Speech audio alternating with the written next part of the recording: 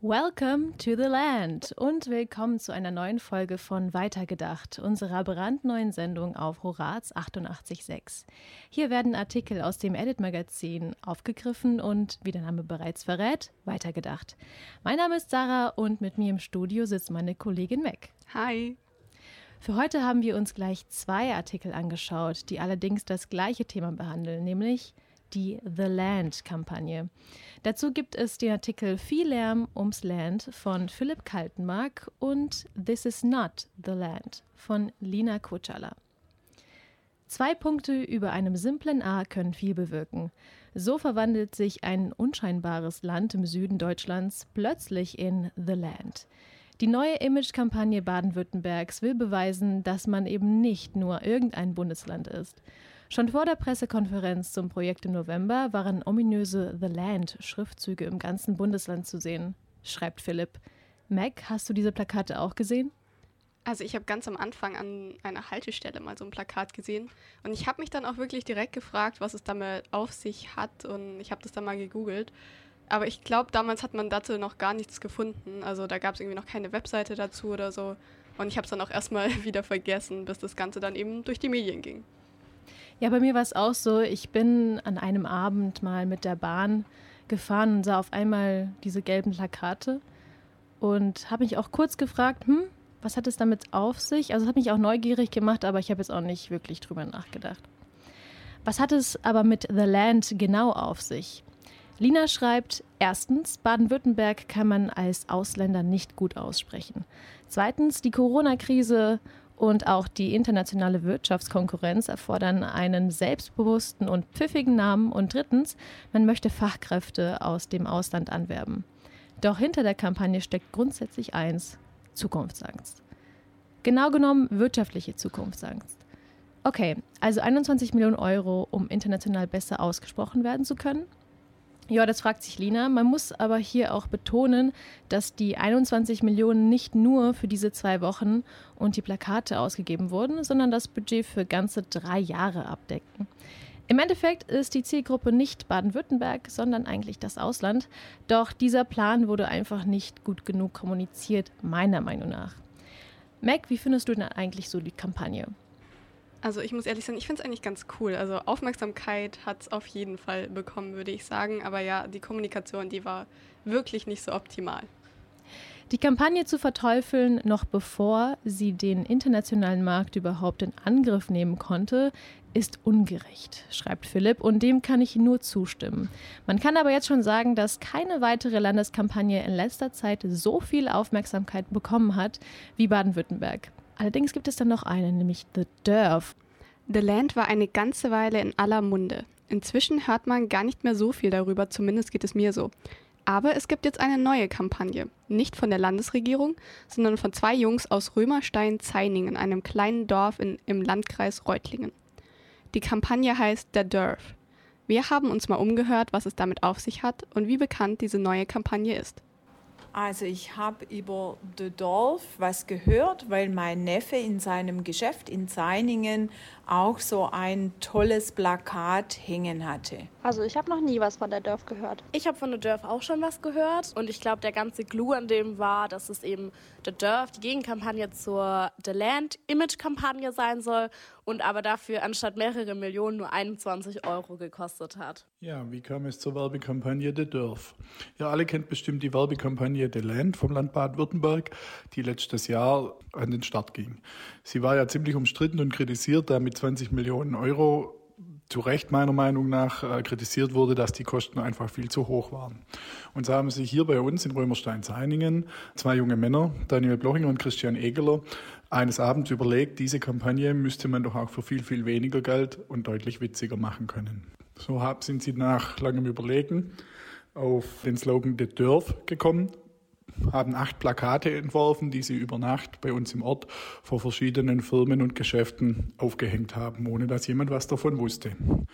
Das Ganze hat dann auch Aufsehen verursacht, wurde natürlich zuerst in Social Media bei Facebook und Instagram geteilt und ziemlich schnell war aber auch die lokale Presse am Start und hat darüber berichtet und es kamen ersten Interviewanfragen zu den beiden. Nachdem das Ganze dann doch sehr witzig war und sehr gut ankam, so ist es inzwischen eigentlich deutschlandweit bekannt. Die Bild-Zeitung hat berichtet, es kam im SWR in der Landesschau, die FAZ, die Welt, also auch große überregionale Tageszeitungen haben darüber berichtet und die Kampagne hat eigentlich durchweg positives Feedback gefunden. Es gibt inzwischen T-Shirts, ja, und die beiden können sich seither eigentlich vor Nachfrage und Interviewanfragen da nicht mehr retten. Ja, Sarah, hättest du gedacht, dass es möglich ist, so eine Kampagne für nur 21 € umzusetzen? Nee, hätte ich mir echt nie vorstellen können. Aber ich finde es auch wirklich sehr, sehr lustig. Also ich meine, 21 Millionen für The Land ausgeben und dann 21 € für The Dorf. Es ist einfach super, super lustig und ich glaube, deswegen ist es auch so gut angekommen. Ja, das kann gut sein. Das Geld wurde übrigens nur für die Druckkosten eingesetzt. Also die ortsansässigen Unternehmen können jetzt zwar auch mit The Dorf werben, aber das dadurch verdiente Geld wird für die Sanierung der Kirche im Ort gespendet. Allzu groß soll die Kampagne allerdings auch nicht werden. Es sollte einfach eine schöne, kleine Aktion sein, über die sich die Leute freuen können. Inzwischen ist die Kampagne The Dorf aber fast so bekannt wie das Original The Land. Wir blicken nun über den baden-württembergischen Tellerrand in die anderen Bundesländer. The Land ist nämlich nicht das einzige Bundesland, das sich vermarkten möchte. Wir haben für euch die Slogans der anderen Bundesländer rausgesucht und starten mit Berlin. Dort heißt es Be Berlin. Es ist auf Englisch, es ist international, passt ja gut, weil es ja die Hauptstadt ist. Es ist frisch und ein kurzer und prägnanter Slogan, wie ich finde. Alles richtig gemacht, Berlin. Da können sich jetzt die Nachfolger was abschauen. In Brandenburg heißt es nämlich neue Perspektiven entdecken. In Bremen, Bremen erleben. Nordrhein-Westfalen behauptet von sich, Germany at its best zu sein. An Hessen führt kein Weg vorbei, sagt man in Hessen. Und in Hamburg heißt es wachsen mit Weitsicht. In Sachsen-Anhalt steht man früher auf. Ja, aber es wird nicht besser. In Mecklenburg-Vorpommern heißt es nämlich MV tut gut. Ja, also nicht so gut, finde ich.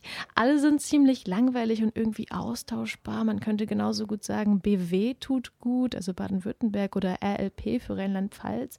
Ich finde sie viel zu generisch und teilweise machen sie auch keinen Sinn, wie zum Beispiel jetzt in Hessen. An Hessen führt kein Weg vorbei. Also wenn ich jetzt aus Stuttgart nach Berlin fahren möchte, dann kann ich auch durch Thüringen fahren und muss jetzt nicht unbedingt durch Hessen fahren. Aber vielleicht nehme ich das auch einfach viel zu wortwörtlich. Jetzt kommen aber ein paar meiner Meinung nach gelungene Slogans. Niedersachsen, klar.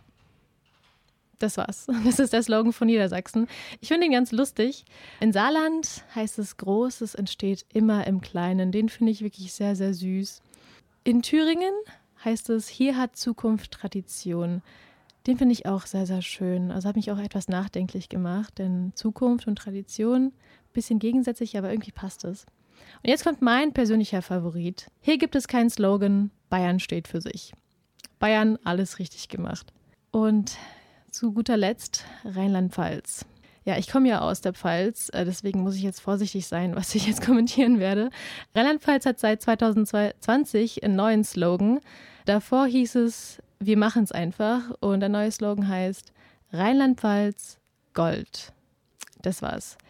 Ja, ich weiß auch nicht wirklich, was ich davon halte, deswegen sage ich jetzt mal nichts. Mac, welchen Slogan findest denn du am langweiligsten und welchen findest du am besten? Schwierige Sache, aber erstmal Rheinland-Pfalz Gold. Also kannst du da so kurz mal einen Hintergrundeinblick geben, warum Gold so heißt? Ja, in Rheinland-Pfalz ist alles Gold. Also ich habe mir auch sogar den Werbefilm angeschaut. Man merkt da definitiv, dass nicht 21 Millionen € ausgegeben wurden. Aber ich glaube, alles läuft irgendwie zurück auf den Wein in Rheinland-Pfalz. Dass sie guten Wein haben, dass alles irgendwie toll ist und alles eben Gold, weil der Gold etwas Wertvolles ist. Aber ja, ich bin nicht so zufrieden, muss ich sagen. Nicht so ganz überzeugt. Nein. Ja, ich muss sagen, also von Berlin hatte ich ein bisschen mehr erwartet, also ein bisschen mehr Kreativität. Also ja, er ist schon kurz und eingängig, der Slogan, aber ja, man hätte noch kreativer werden können. Ja, das stimmt schon. Immerhin ist es ja die Hauptstadt. Ja, genau. Aber Bayern hat es ganz gut gemacht, so dieser Sonderstatus immer, den haben sie da konsequent weitergeführt. Definitiv. Ja, die anderen, die sind echt so ein bisschen austauschbar. Thüringen wäre bei mir auch eher weit oben. Ich finde, man hätte kreativer sein Man hätte auf jeden Fall kreativer sein können. Da stimme ich jetzt zu 100% zu. Mir ist es auch wirklich nicht klar, wer da im Marketing sitzt. Also die brauchen da auf jeden Fall gute Nachfolger. Sag mal, Sara, was findest du an Baden-Württemberg eigentlich so richtig gar nicht gut? Also ich habe echt meine Schwierigkeiten mit diesem Bahnsystem. Mich verwirrt das so unfassbar. Ich reg mich da auch jedes Mal so auf. Wieso fahren die U-Bahnen oben, aber die S-Bahnen unten? Das macht doch gar keinen Sinn. Nee, das ergibt überhaupt keinen Sinn. Es gibt wirklich gar keinen Sinn. Ich meine, es gibt irgendeinen guten Grund dafür, aber es verwirrt mich einfach. Das missfällt mir am meisten. Und vermisst du dann irgendwas hier? Du kommst ja aus der Pfalz. Irgendwas, was es bei dir in der Heimat gibt und hier nicht? Ja, also am meisten vermisse ich meine Freunde definitiv und meine Familie.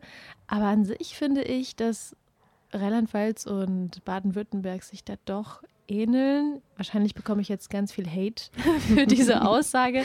Aber ich meine, ich komme aus Ludwigshafen und es ist halt eine Großstadt und Stuttgart ist auch eine Großstadt. Von daher, so viele Unterschiede gibt es nicht, außer dass Stuttgart eben viel größer ist. Aber ja, ich glaube, dass im Endeffekt wirklich die Leute dann die Heimat ausmachen. Und da vermisse ich schon meine Freunde, meine Familie. Ja, das kann ich verstehen. Aber du wohnst ja jetzt auch schon eine ganze Weile hier. Da hast du doch bestimmt auch schon irgendwas gefunden, was dir hier richtig gut gefällt. Vielleicht sogar besser als in Rheinland-Pfalz?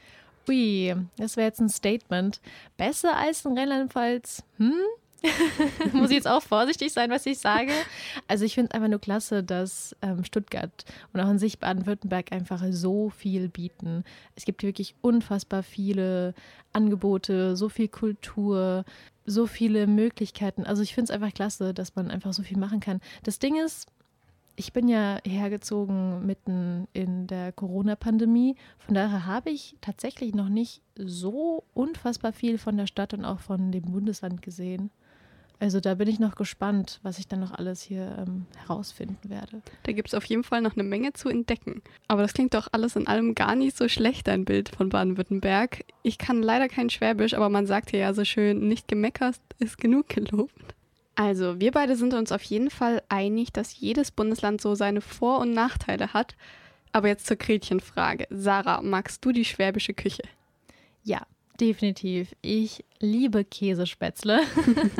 Ich hatte sie zum ersten Mal hier im Uni-Tekle. Es ist so eine Studentenbar, Kneipe hier in der Nähe von der Hochschule der Medien.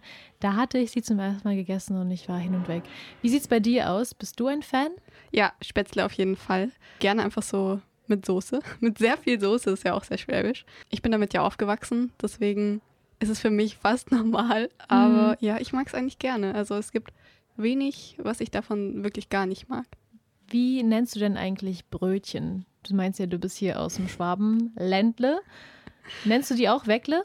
Nee, ich nenne die ganz hochdeutsch Brötchen einfach. Ja, ich auch. Ich war auch echt überrascht, als ich hierher kam und Weckle gehört habe. Aber es macht Sinn, denn Frühstück, wecken, aufwecken, das macht schon irgendwie Sinn. So habe ich das noch gar nicht gesehen. Genau, in Bayern übrigens sagt man Semmel für Brötchen. Fun Fact. Ich glaube, innerhalb von Baden-Württemberg gibt es da auch ganz schön viele verschiedene Wörter dafür. Ja, also Schwäbisch kann ich gar nicht. Also wirklich gar nicht. Ich finde es super sympathisch, aber ich verstehe kein Wort. Echt? Du findest es sympathisch? Also Ja. man hört ja eher oft so, oh, jetzt muss ich aufpassen, was ich sage. Aber ja, ich habe eher schon gehört, so ja, es ist nicht so der allerschönste Dialekt. Nee, finde ich eigentlich schon schön. Also Pfälzisch oder Pelzisch ist dann natürlich besser. Nee, Spaß. Also ich finde an sich Dialekte einfach schön und ich finde, man sollte das auf jeden Fall beibehalten. Ja, einfach so nebenher. Ich meine, es kann ja beides geben, Hochdeutsch und Dialekte. Genau, so ist es. Ja, naja, bei den regionalen Spezialitäten sind wir uns zwar einig, aber viele sagen auch, dass es Geschmackssache ist. Aber ich denke, vieles davon ist auch einfach Gewöhnungssache. Also falls ihr jetzt neu in Stuttgart seid dieses Semester, dann macht euch keine Sorgen an das Essen oder die schwäbische Mentalität oder den Dialekt. Gewöhnt man sich wirklich. Wir hoffen natürlich auch, dass euch unsere Sendung Weitergedacht gefällt. Für heute sagen wir schon wieder Tschüss und bis zum nächsten Mal in 2 Wochen dann. Habt bis dahin einen guten Start in die Woche. Ciao. Tschüss.